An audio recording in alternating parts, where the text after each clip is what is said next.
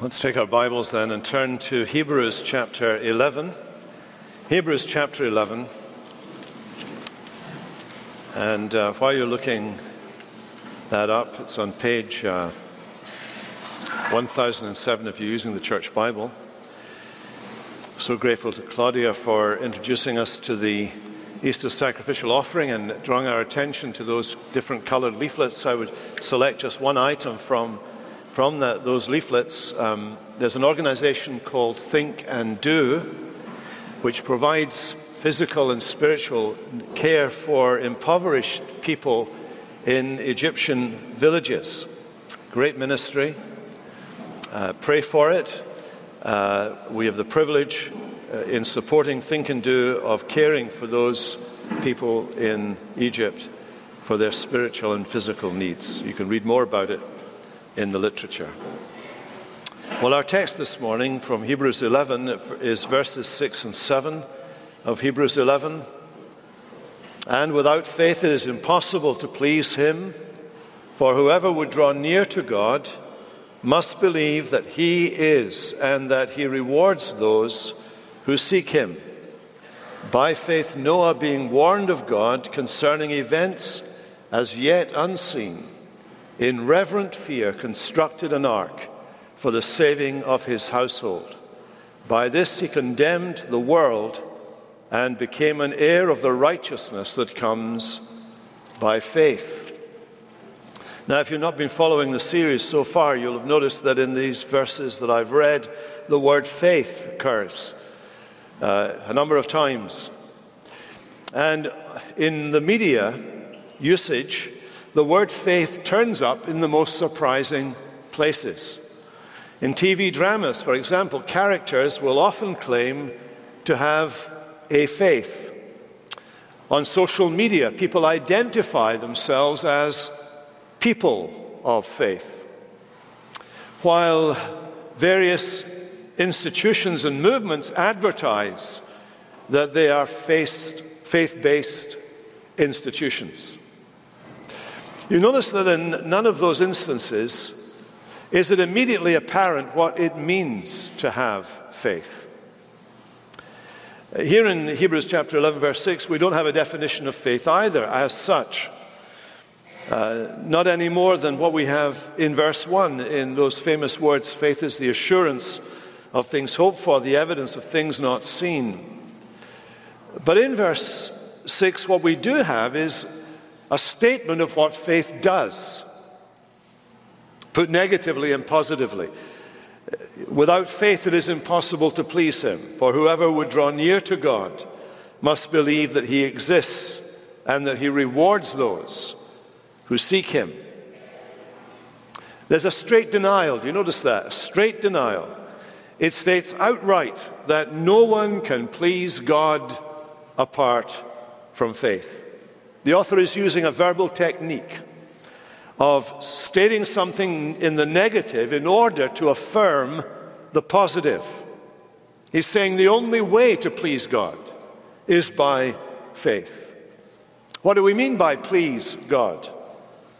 Well, we mean to be accepted by God, to be acceptable to God as people in ourselves. It means to have our worship of God, our praises and our prayers, the readings and the liturgy to be acceptable to God. We must have faith.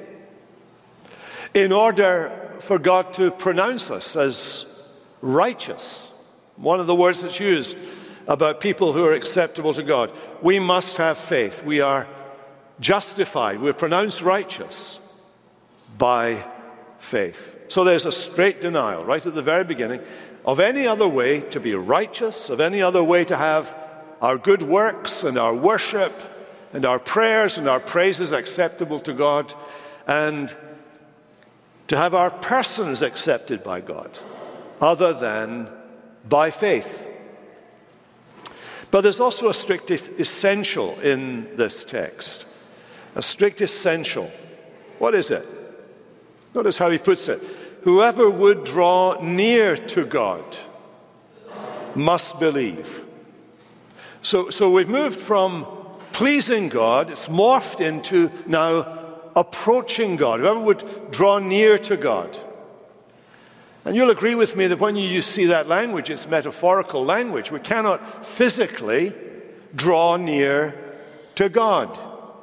Because where is God? God is in no particular place. We can come to church, but we cannot come to God in a physical manner like we come to church, because God is not located anywhere.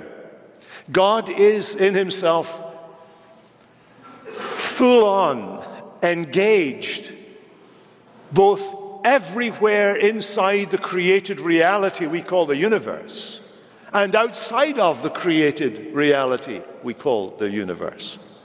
I mean, some of you are not even fully engaged in where you are in this room this morning. Let's be honest. But God is fully engaged before every one of us, wherever we are, at all times, in all places, throughout all of history, throughout created reality and outside of created reality. So when we talk about drawing near to God, we are obviously talking in human terms. Well, how do we get close to God? Maybe that's a better way. How do we approach him in a way that is pleasing to him? The answer is by faith.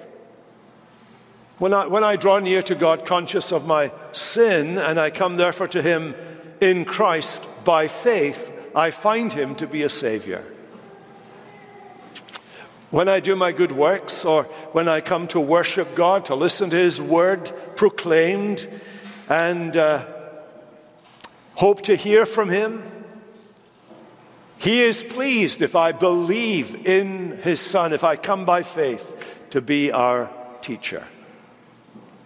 When I draw near to God, formally in a sense, to praise him or to pray to him, that is prayers of praise or prayers of please. If I come in faith, then he is pleased to meet me as my benefactor, the one who is pleased to give me every good and perfect gift. That's what it means then to draw near. And you see what he says. Whoever would draw near to God must believe, and he makes two statements. Look at these statements with me, will you? We must believe that he is. That's what it says in the original. Now, it does mean, of course, that he exists. But God does not exist as we do. I mean, each of us in this room, we exist. This room exists. It's a real thing. This building we're in exists. This universe we live in exists. But God does not exist the way the universe exists, or this building exists, or you exist. We have to distinguish. What the Bible says is that God is. That is, he is absolute being. That's what God says about himself. He reveals himself, for example, to Israel and says, I am that I am. He is. He's not becoming anything. You and I are becoming something. We're getting old. We're perhaps getting wiser, or not, as the case may be. We are in a process. God isn't in a process. I am, he says. He is the God who is. Dear Lord Jesus, you remember in John's Gospel, he repeatedly uses the very same language that God uses of himself in the Old Testament, to Moses and in Isaiah and elsewhere. I am, Jesus said, before Abraham was, I am. Because as the Son of God, he is underived. You and I, our life is derived. We derived the genes we have from our parents. Bless them. We derive our life from God, who gives life to everything and existence to everything. But God is underived. He is of nothing, from no one. There is nothing before God. There is nothing on which God is dependent. He is self-existent, self-derived, self-sufficient, self-existent. And he's revealed himself to us as our creator, our preserver, provider, and redeemer. So when it says we must believe that God is, it's saying we must believe that God is as he has revealed himself to us. He is our creator, provider, preserver, and redeemer. We must believe that he is. Secondly, we must believe that he rewards those who seek him. Now, not everybody seeks God. Very few people ever seek after God, we might say. That is not a natural thing that people do. There are people that I've talked to, especially over the years that I was doing lots of university missions up and down the United Kingdom. People would say to me that they're seekers. And as I engaged them in conversation, I soon found out they were seeking God in all the wrong places, because there was one God they were not seeking. And that was the God that I was there to talk about. They were seeking God in this, that, or the other form, shape, or whatever, philosophy. Because the Bible says that no one seeks after God. That is the God who's there. Not by nature we don't. We don't naturally seek after the God who's there. Rather, naturally, we pull away from the God who is there. In fact, the psalmist says God is not, about some people, God is not in all their thoughts. Or, to put it another way, all their thoughts are, quote, there is no God. In other words, God does not figure in their imagination. He does not figure in their calculations. He does not figure in their thinking one bit. That's the reality. And yet there are those whom God prompts to seek him. There are those to whom God says, you will seek me, and you will find me when you search for me with all your heart. That is a God-prompted seeking. It's a spirit-moved seeking of God. And maybe you're here this morning and you're on that search for the God who is there. And we're told that those who seek God are rewarded by God. He rewards those who seek him. So is this a kind of quid pro quo arrangement? I do this and God does that. Well, actually, no, because the seeking is a God-given impulse. Let me give you a few quotations from the history of the church. Let me begin with St. Augustine. It is his own gifts that God crowns, not our merits, even though we regard them as our own acts. If they are good, in other words, if my seeking brings me to a knowledge of the God who's there, among other things, if they are good, then they are God's gifts. We even have our own good works from God, because faith and love are his gifts to us. Or take Thomas Aquinas, referring to that verse in Isaiah 40, behold, the Lord comes, behold, his reward is with him. This reward is nothing other than God himself, because man ought to seek nothing apart from him. God gives nothing other than his own self to those who seek him. Or Martin Butzer, a reformer, when God rewards our good works, he is rewarding his works and his gifts in us rather than our good works. And what all of them are saying is that the desire to seek God, the desire to look for God, is a God-prompted desire that God rewards. He gives the desire and he rewards the desire. If you seek me, you will find me. And you see what the solution is. What is this reward? Well, it's in that verse. Who is it you find when you seek God? You find God. God said to Abraham, fear not, Abraham, I am your shield and your exceeding great reward. The reward, as Aquinas said, is nothing other than God himself. The good that God is God himself. The good that God gives is God himself. At the end of the day, what is eternal life? It is the knowledge of God.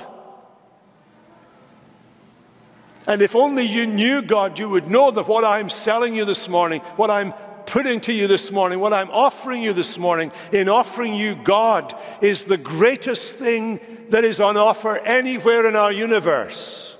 It excels everything else that you could possibly be promised or possibly be offered anywhere at any time. To have God. To have God. What is God? God is love. To have God is to have love.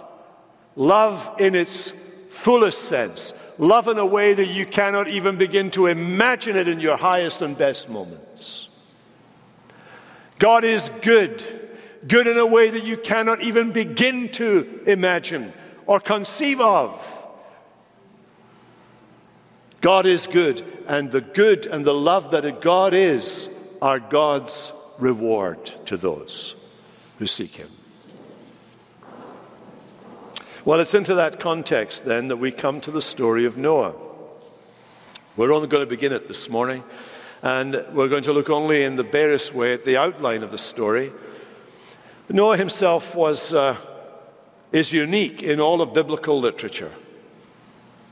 His work, his experience there, right at the very beginning of time, is a prophetic mirror of another event that is yet to be at the end of time. And that other event is the end of time as we know it. The end of history as we know it. The experience that Noah had is an experience that will only be enjoyed by people who are alive when the Lord Jesus Christ comes back again in great power and glory to end history, to take the power and reign, and to bring with him final judgment. So his life is a mirror of that event that is future to us. And when he was born, his father named him in a prophetic manner with the name Noah, which means rest. That through Noah and his life and his work, the world would be judged and the holy seed, the promised Messiah, would be preserved for the future. And we're told several things about Noah in Genesis chapter 6. We're told that Noah found grace in the eyes of the Lord. What is grace? Grace is a particular display of the love of God. God is love. And there's the love of God for himself within the Trinity, the Father loving the Son loving the Father, in the Spirit. But when we talk about grace, we're thinking about the love of God when he loves that which does not please him, that which does not deserve it, that which deserves not love but something very much worse than we can imagine. We think about love as a gift that's not deserved, the grace of God. And Noah found grace in the eyes of the Lord. He didn't deserve it any more than you and I do, but grace found him, grace chose him, grace saved him, grace possessed him, grace used him. And if grace is something that comes from the heart of God, if grace is merely the movement, if we can use that word, and we probably can't use it correctly, but if we imagine it as a movement from God, God's love towards people like us, people who are fallen and failed, people who do not deserve it, Noah found that grace. That's why we say of ourselves, it's by grace that we are saved. Through faith, and that not of ourselves, it is the gift of God. And so when you read those early chapters of Genesis, you have this bleak and catalogue of evil, and only one interruption in the whole of that 6th chapter. But Noah found grace in the eyes of the Lord. Noah was a man who found grace in the eyes of God. Noah was a righteous man, we're told. That means he was right with God. Just like we become right with God when we have faith in the Lord Jesus Christ, Noah was right with God. That didn't mean he was perfect. Thirdly, we're told that Noah was blameless in his generation. Again, this does not mean he was perfect, but it is to say that he stood out from his contemporaries as a man of God, a person of God, in the midst of a generation of people who were not people of God. We're told, fourthly, that Noah walked with God. That's the expression we found when we were studying earlier the book, the story of Enoch. Like Enoch, Noah moved in the same direction that God was moving in. He kept in step with the Spirit. He had no argument with God. There was no controversy between him and God. He was in agreement with God, going God's way in his life. He walked with God. But when we think about Noah, what is the first thing that comes in to our head? Earlier on, I went down and spoke to the children. I asked them this question, and the first answer, all of their answers were right, by the way, just to let you know that our children are very well educated in this church. They knew all the right answers. They knew there was a lot of water involved. They knew there were people in the ark and that there were animals in the ark. But they also knew that there was a big boat and it was called an ark. So they get full marks for all their answers this morning. We remember Noah because of his ark. You've seen pictures of the ark, or at least imagined pictures of his ark. My son-in-law comes from Armenia, and Armenia has within it Mount Ararat, where the ark was supposed to have rested. There's a lake at the bottom of Mount Ararat called Lake Sevan, and our oldest grandchild is called after that lake. And our sister is called after a more beautiful lake in Scotland. Just added that for just color and background. So there was an ark, and there was a destruction. There was the destruction of the flood. And Noah is remembered as the one who built the ark, and through that his family was saved. And that story is in the Bible because the Bible is a document that God provided for his church and his people for all of the centuries of human experience. It's there in the scripture. Because that flood and the ark that saved those people are types of something that is going to happen in the future.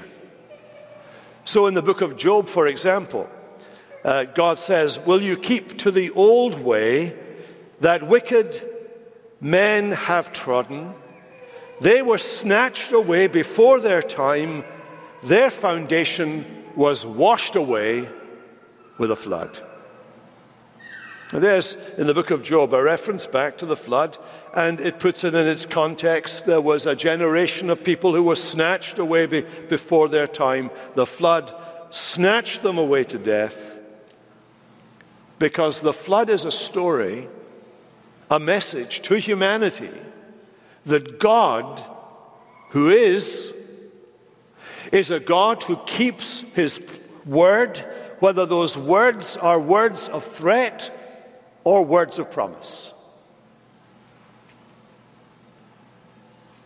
Those words that God said to Noah represented a pledge of future judgment and a pledge of future mercy.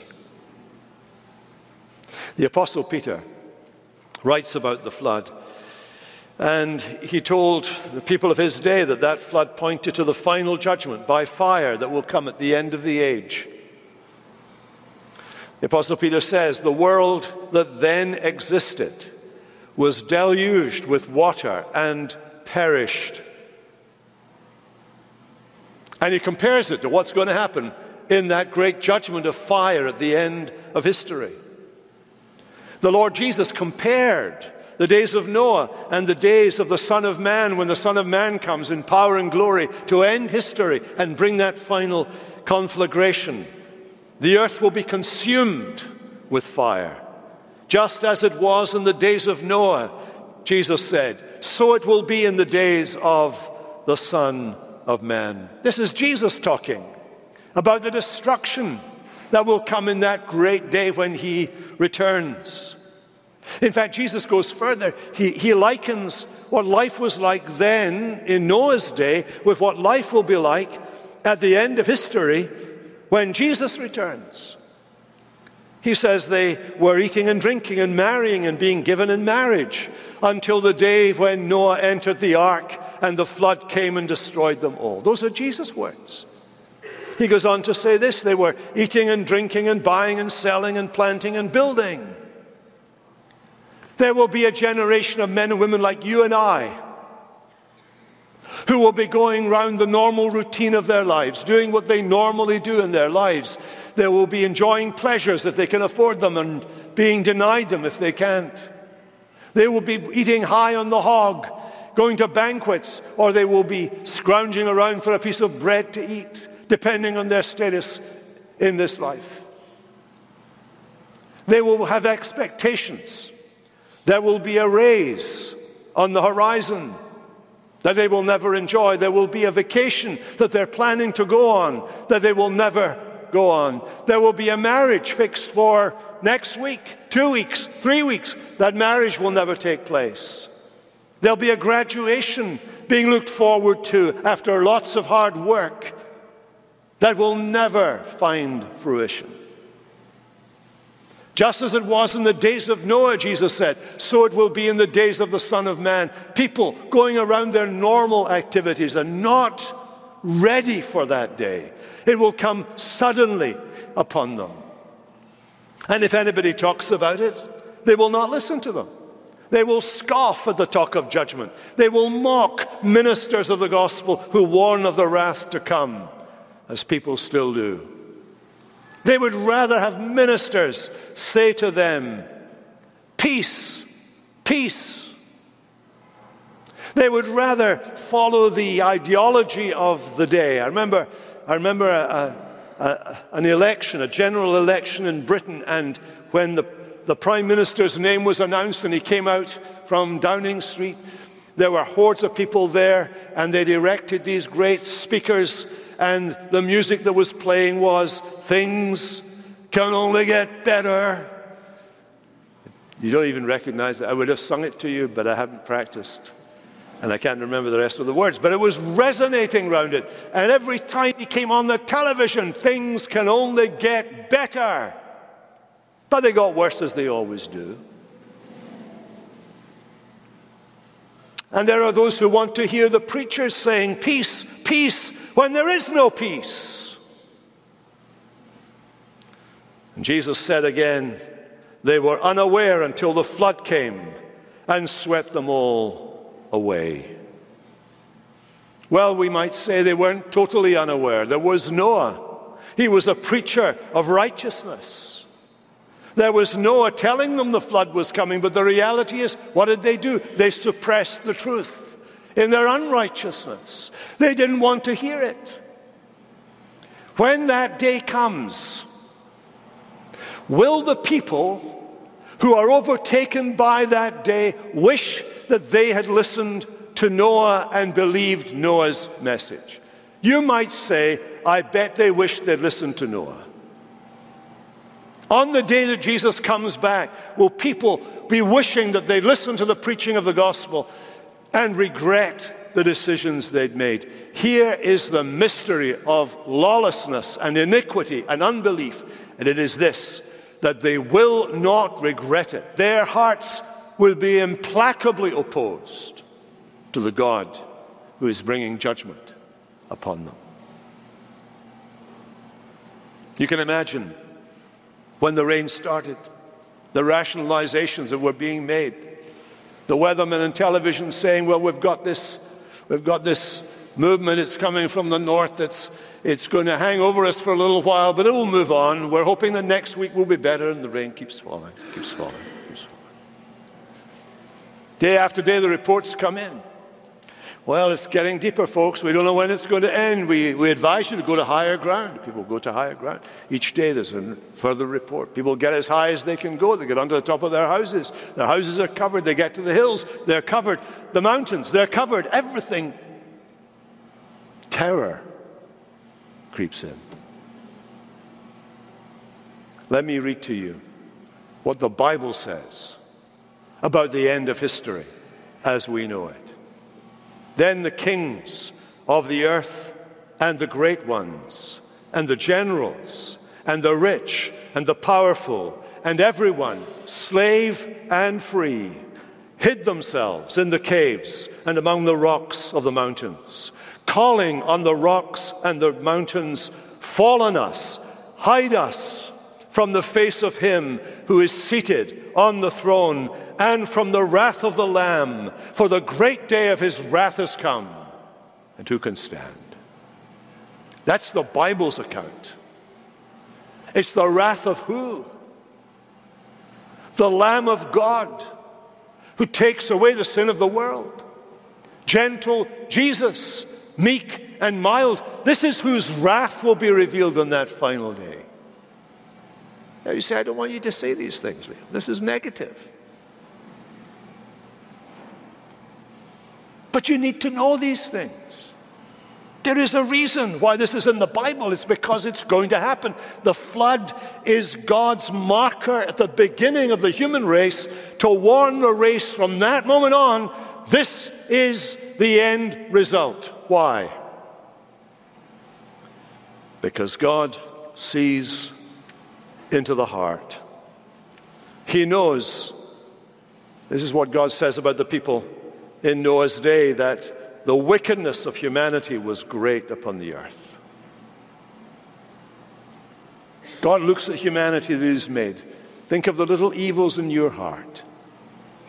These little evils in your heart contribute to the little evils in the heart of the person next to you, on either side and in front of you and behind you. The little evils in this room all accumulate. They gain some momentum and strength as they're linked with the evils of the hearts of everybody in Philadelphia, and then in the United States, and then in this continent, and in North and South America, and then in Europe, and then in Africa, and then in Asia. And as all the little evils and all the big evils of the world mix and begin to be absorbed, they gain momentum and strength, and the world as God sees it is full of evil.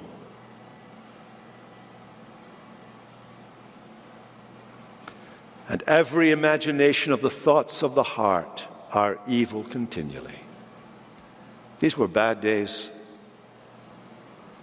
And there are bad days to come. And you say, well, what is the hope for those bad days? Well, those days of Noah, they had this ark. Get into the ark, you'll be saved. Now, the ark itself, of course, is not what saved them. God could have saved them without the ark. The ark was a sacrament. It was a public, visible sign of God's intention to save those who believed in the word of God that Noah was preaching to them. In the New Testament, the water on which the ark floated is likened to baptism.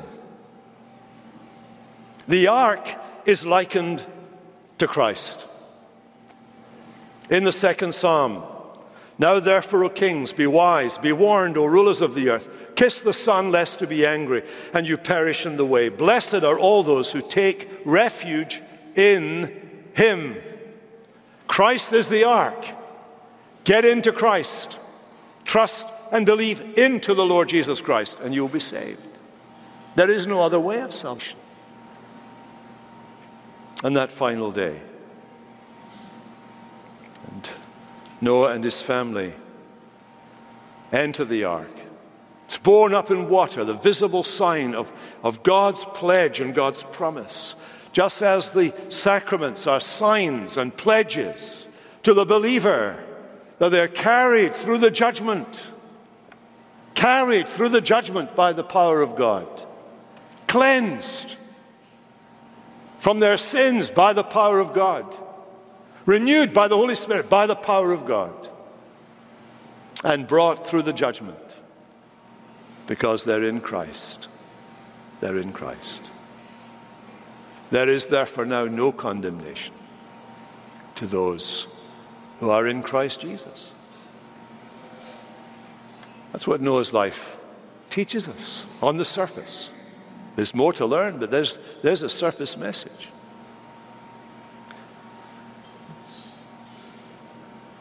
Whoever would draw near to God must believe that he is. Why would God judge the world? Because he is what he is. The good that is in God is God. God is not like you and I. We react. If we get angry because we're provoked to anger. We react to bad behavior. I've noticed my daughter doing that. It reminded me of incidents in the past, although she was a perfect daughter, of course. But we respond and react to bad behavior. God doesn't react to bad behavior the way we do. He is. That means he's immutable. That means he's unchangeable. That means he is not being affected by our responses. He is holy, so as a holy God, he must punish evil. I mean, it is incompatible with him. He must do something about that. And if there's evil, then he must punish evil. Either in us who do it, or in the Son who has taken our place and been made sin with our sin and borne the punishment we deserve. If we are in him, then the wrath passes us by. He is the ark. So I ask you the question this morning, are you in Christ? Are you trusting in him, the God who is, the God who rewards those who seek him with himself? Do you have him? Let's pray. Father, we pray that you would please work in all of our hearts this morning, that work that only you do, giving us the desire to seek you, the faith to trust you, and the grace to live for you day by day. In Jesus' strong name, amen.